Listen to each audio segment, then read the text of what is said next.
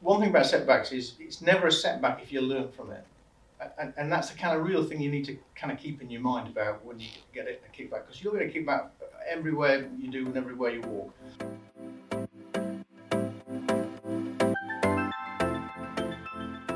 Welcome to another episode of Spotlight with Cris Stephenson, the CEO of Environcom. In today's episode, we're going to be looking at some really interesting setbacks, from getting on a graduate scheme to that not working out, to becoming a lorry driver, but ultimately going on a journey of success to being a chief executive. First of all, just a little bit of an intro as to who you are, what you're currently doing. Okay. Cris Stephenson, I'm CEO of Environcom. Environcom is the largest dedicated reuse and recycling business for e-waste. And we'll recycle, for instance, a fridge every 42 seconds. We sell thousands of reuse white goods appliances out into Europe, because strangely in Europe, buying a second-hand reuse item is a bit like buying a second-hand car. It's normal. In the UK, it hasn't quite got that far. I suspect the whole view on society is changing, and the environment, so things will change that way. But and it is true, the environment is becoming centre stage, and therefore recycling, reuse, which is, if you think about it, a very new industry. It's not like retail. It's not like the railways that have been out there forever. Recycling actually is quite a new sort of concept, and as a result of that, it's still in its infancy, and there's still crackpots going one way. There's crooks running it another way because they can get around all the regulations and offer a cheap price, etc. But there are a lot of good, honest companies that are making headway in it, and as it comes higher on the political agenda, recycling and reuse will become a recognised industry that people want to join and want to be part of. I would imagine it's going to be. I would imagine that you said it recycling in its infancy, which makes complete sense. And obviously, it is. Yeah. Well, when I started, you used to throw everything away. Everything away. Yeah. The dustpan just took absolutely everything. Once you run out, you just park it up and scrap it, and off you went to get something else. We were in a consumer society, weren't we? Yeah. Well, we still are, but it is changing quite quickly. You can see on I live on a new build estate, and out the back of Cotgrave, and we've got quite an active local estate Facebook page. It seems to get shit done. It's pretty good. And we managed to get the council to put in 2 recycling centres on the estate for the estate, because there's nowhere to put it. It was closed. Just put it in the grey bin and just pretend that it's. And you'll find that particularly with electrical appliances, which are full of toxins and all sorts of nasty things. People throw it into the we call it black bin, but grey bin, black bin, whatever, and then it goes into land waste, which is terrible.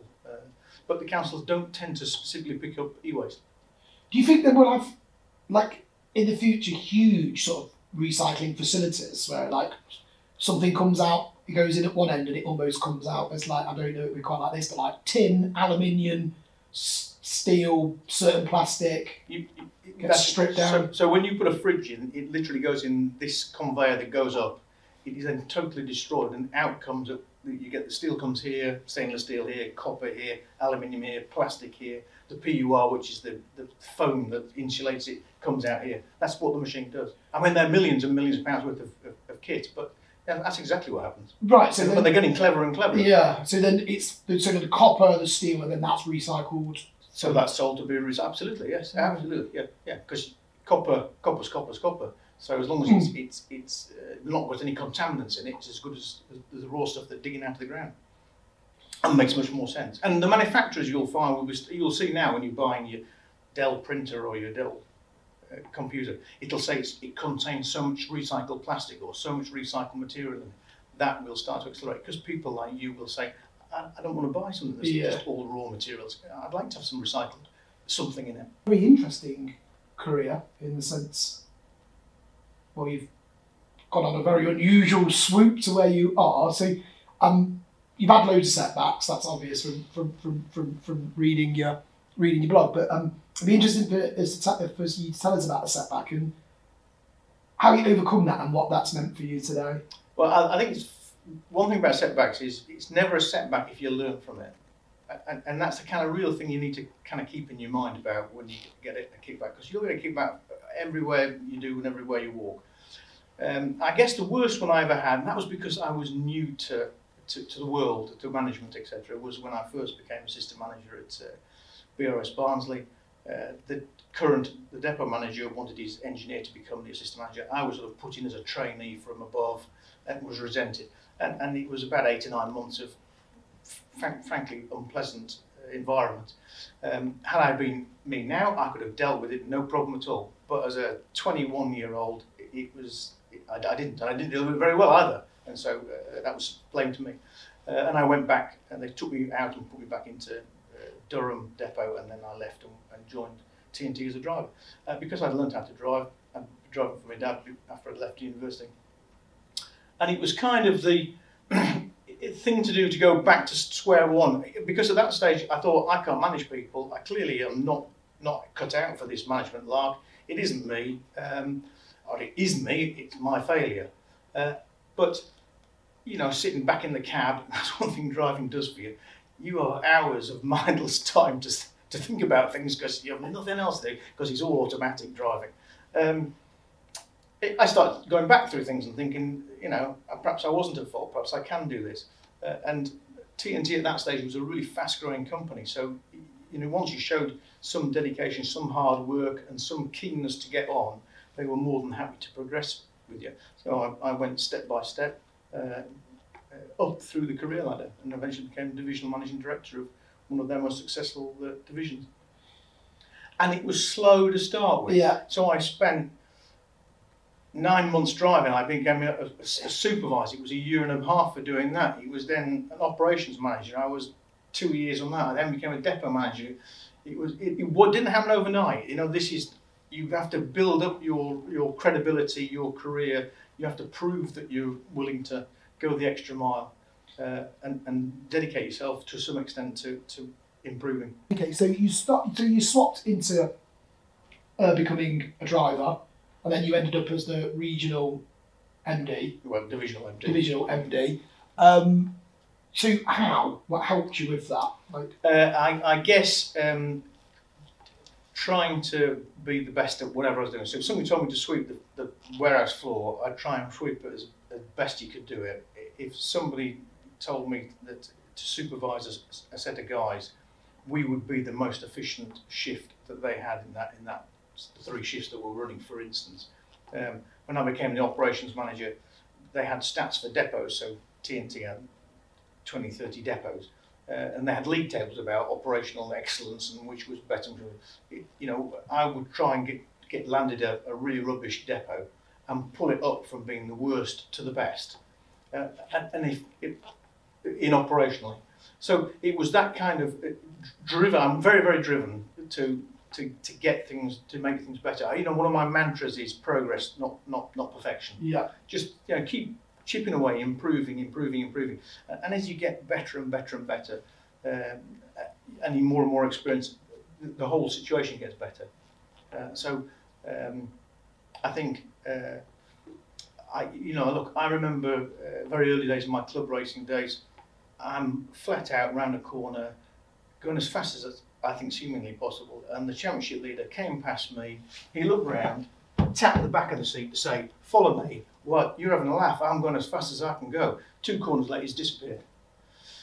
5 years later, I've moved on. I've gone to European Championships because I've always wanted to get better and better. And I go to do a club race because it was a track we were going to go later on to. And I happened to be in the same class as this guy. He's still the club champion, 5 years again. Except this time, I caught him up. I went round the corner. I looked back and I went, and he never came past me. He never caught me, and I didn't bother looking behind. But I left him in my smoke, and that's because I got better and better. Instead of sticking where I am and being like a success that he'd done, just keep trying. Go on. So when you move up to national championship, the guys around there are bloody quick, but you get quicker. Then you go to European. Those guys are even faster, and you're right at the back again. But just by gradually, just determination and just trying to improve, you get quicker. And then suddenly, say, if you go all the way back to club racing, you're super fast. You talked about making yourself known as well. in a big, fast-moving company, you have to sort of take responsibility, not for your own self-publication, but... Well, no, and it's a great point, because I didn't do that. I thought my success, be it making the most profit, being the most efficient depot, whatever it was, is enough. But I'm afraid in big corporate organisations, it's not. You need to make sure that your manager knows how good you are. You equally need to make sure his manager knows how good you are. And only by doing that, well, that's one of the ways that helps you move on in corporate life. And it's an important lesson to learn for those people starting in big corporations. It's not, you have to do really well. Of course you do, and you should do. But equally, you need to make sure that other people know that you're doing a really good job, that you're very keen. Because they've got lots of other distractions, and they might not notice it. And equally, you need to make sure that the manager beyond him is, so that he doesn't keep you there. I have found that in my career, that the guy who I was working for, well, he didn't want me to move on because I was making him look really good. Yeah. So, you know, he was kind of, oh no, you're no good. But if you manage to make sure that his manager going, oh, hang on a second, he's really good. I could do with him being here. And that's how you help yourself move on. And it's important in big corporates. If you're working in a business that has one owner and it's a small bit, that doesn't figure. Yeah. You have obviously been inspired throughout your career. Any notable inspirations along the way? No, I don't think so. I don't think I've ever aspired to be Nelson Mandela or anything like that at all. I have read a lot about leadership because I'm interested in it. I'm particularly interested in generals and admirals and people like that, because whilst my management, unless it's to do with health and safety, doesn't nobody gets killed. Yeah. That is their role in life. Therefore, their decisions are really critical because people die when they make the wrong decisions. And a couple of you think about all the different, how it's progressed, warfare's progressed, not just the mechanics of it, but also the management of it. And I admired like Nelson and Napoleon because they changed it fundamentally so that there wasn't one guy in charge and then everyone went in en masse and it all got a bit of a mess and it was the biggest army won normally. They actually made sure that their captains and generals knew what the day's strategy was, what the goal was, what Napoleon wanted to happen in it. And then once he got into the fog of war, his generals knew what strategically they needed to do, and they could make decisions tactically without going back to him, because he couldn't do. And they won battles loads of times because of that fleet of foot, because they were allowed to make decisions on their own basis, but they always made that decision with what Napoleon had said was the object in the background. And Nelson did exactly the same thing. And it's that kind of, you need to empower people. Once you get to a certain size organisation, you need to empower people to make real decisions. But as the leader, you want to, all decisions are good decisions usually, but you want to be heading in one direction. So if a decision takes you off this way, it's not so good for the whole overall business. So it's really important that you make sure that all your team of managers know where the business wants to be going. They can then make individual really good decisions tactically that take you further forward, probably a lot further forward than if you make every single decision. And that's the mistake a lot of leaders make. They want to make every single decision. If you micromanage or even try and make every decision, you'll make a mess of things. Let people make decisions, but within a structure that you've created. Yeah. So somebody just starting out a career that's got a focus on wanting to make their career a success and sort of aspire to be in a senior leadership position. I mean, from your experience, what piece of advice would you give someone that's starting out today that wants to end up where you are? I think you need to find something that, for want of a better term, floats your boat, that appeals to your soul, because if you don't, it'll just be a job, and if it's just a job, it's very difficult to put a lot of dedication and enthusiasm into it. I think the other thing is treat every setback as a positive as much as you can do.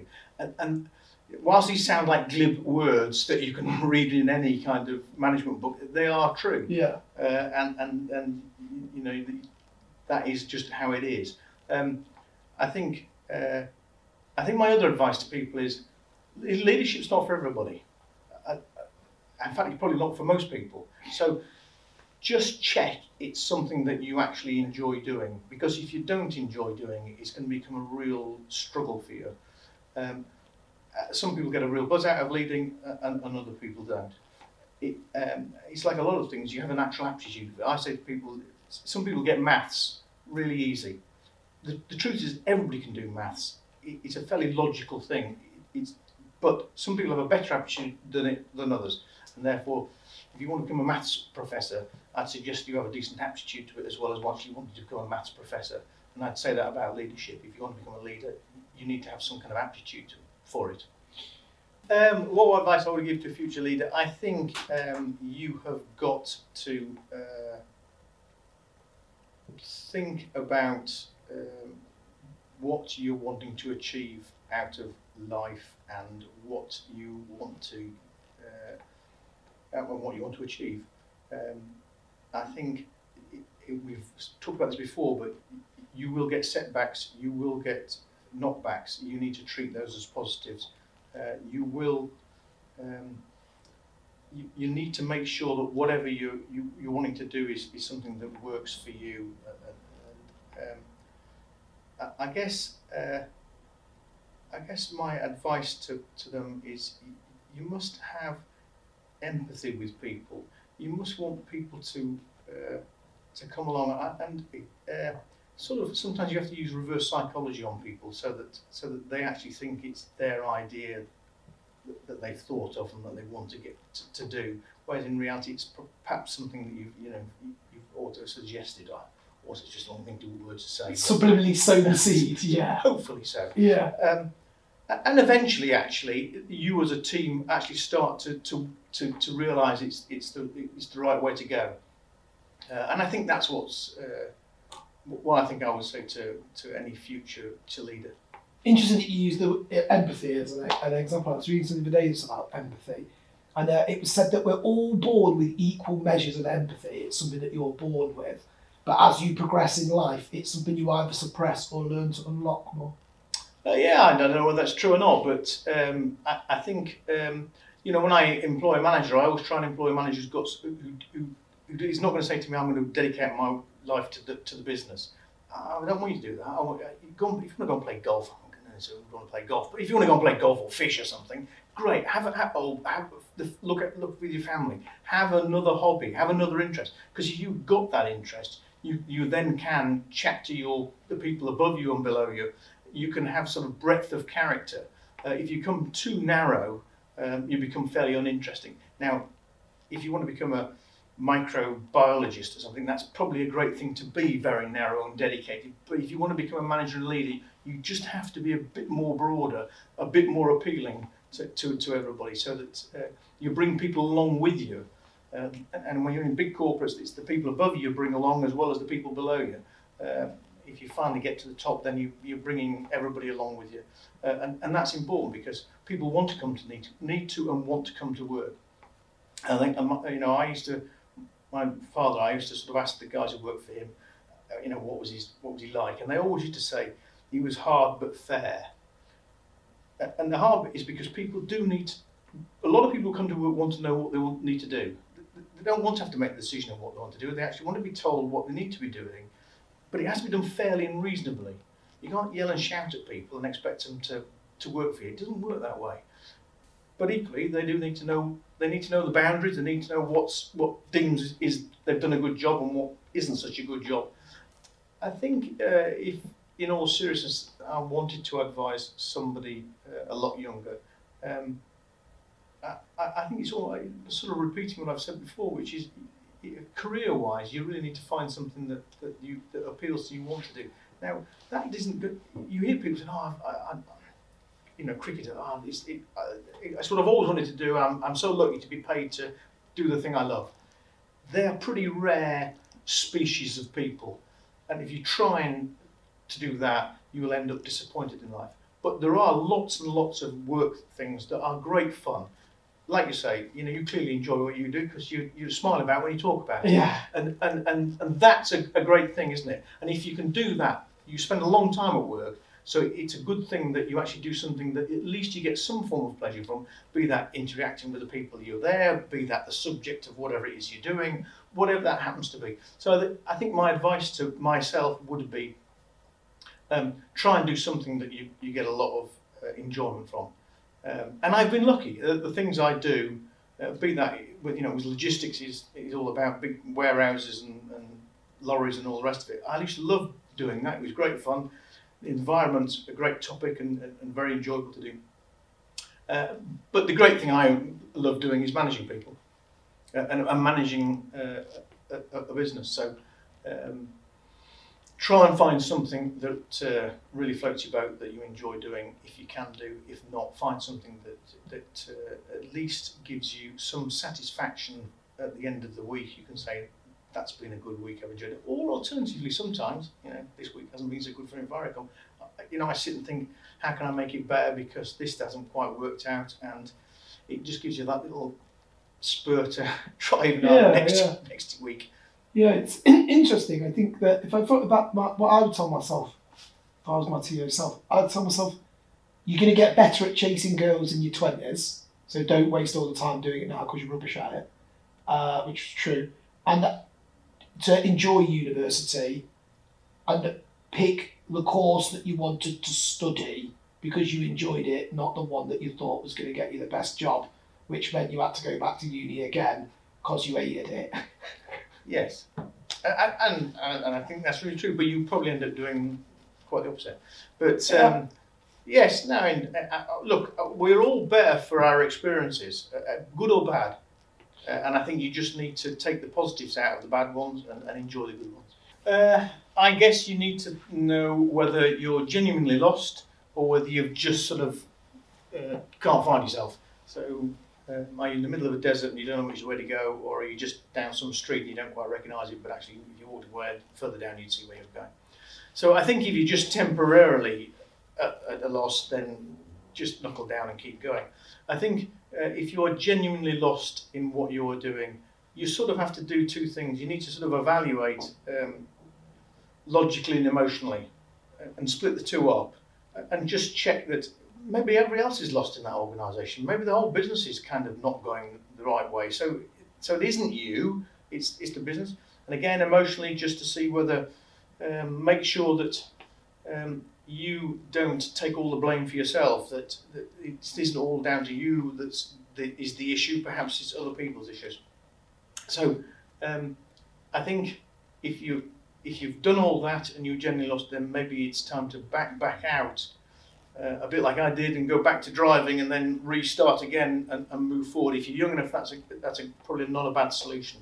And look to rebuilding your career rebuilding back from where you were happy and weren't lost, and maybe setting off in that direction rather than going up in this direction that obviously led to a dead end where you found that you weren't happy. I said to you, I don't think we were off camera, about when I took a pay cut.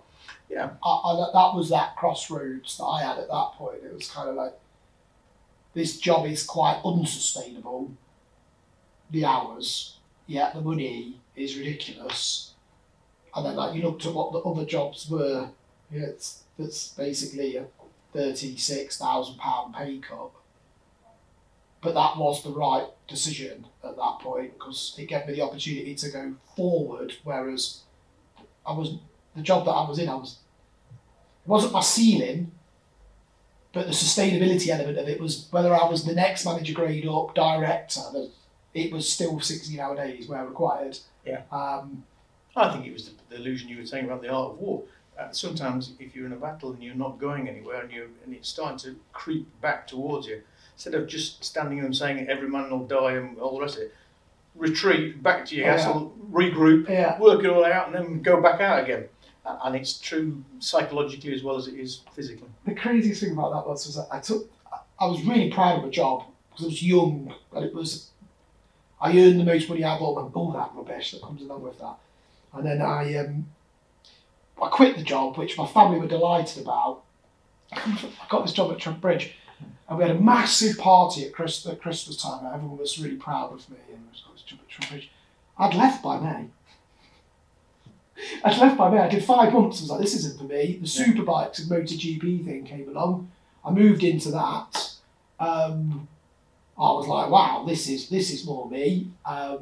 Which the season is seasonal. Yeah. So you have October to March. Last race is Portimao. No race till March. You're sitting there like, there's not a lot to do for the next 5 months, which leads your mind at that time to look for some other things. So that's sound advice. That is like sometimes taking a step back and going back to your happy place allows you to go on and be what you want to be. And I think age, it's easy to do that when you're younger, but I don't think there's any limits on it. I think you can. I think if you listen to Radio 4, you hear people who've changed their careers. Yeah, you do all the time. And it sounds quite interesting, and they sound very happy with it. So look, why not? Yeah, and you sometimes think to yourself, when you hear them, you're like, well, that person was brave. Good for them, though. I mean, I actually generally think that there should be some form of tax for the environment, and it's got to come in at some point, and no one's going to like it. Well, there's going to be some shift in what we're doing. So technically, there already is. So it's the polluter pays is the law from the EU, which I know we've left, but it's still the same thing. And for polluter, that's the manufacturer or importer. So when you bring goods into electronic equipment into the UK as a producer or as a retailer, you have to pay for a certain percentage of that tonnage. Then you have to pay for it to be recycled. Obviously not that kit because it's brand new, but the stuff that's coming out. Yeah. So when the councils are collecting, fridges, for instance, Bosch will have to pay to have them recycled, and they pay a fee into a scheme, and the scheme then pays the recycler us. So they sort of are paying. Okay. Yeah. But my point has always been the trouble is that the producer has no control over who's spending that money. And I think a better scheme, and it doesn't make the public aware of it, so what really ought to be a tax on that washing machine. And if it's a particularly inefficient one, a Turkish brand for instance, then there should be a bigger tax on it. And if it's a German manufacturer that's much more efficient, it should be a lesser tax. And then you can make the decision if you want to buy a slightly cheaper one, but it's more energy inefficient, you pay a bigger tax on it. And that way, people become much more responsible about what they're buying. And again, if it was a reuse you were buying, you wouldn't have to pay a tax on it because it's already been paid. Therefore, it would be cheaper. And just like there shouldn't be VAT on, you only buy your second-hand car, you don't pay VAT on it. You buy a second-hand fridge, you pay VAT on it. That's all wrong. Yeah. Why should you be paying VAT twice? Somebody's already paid VAT on that particular item. And in terms of the future for Environcom, I think it's really good. We should be. E-waste is the fastest growing waste stream in the world, and as a reuse and recycler in e-waste, we should be the vanguard of the increase in recycling that should be occurring. So I think we're very well set for the future, and it's an interesting time in the industry because the whole environmental regulations are changing. They're getting much tighter, which is a good thing. And so it's exciting times ahead, I think, in the recycling industry as a whole, be that water or plastic, which of course, David After is really very well publicised, or be in e-waste, which again is contains a lot of very rare metals and materials, and also it's hugely toxic if you put it into landfill, which is where it used to be going. So that completes this episode of Spotlight With. Don't forget to like, rate and subscribe, and we'll see you really soon for some more episodes.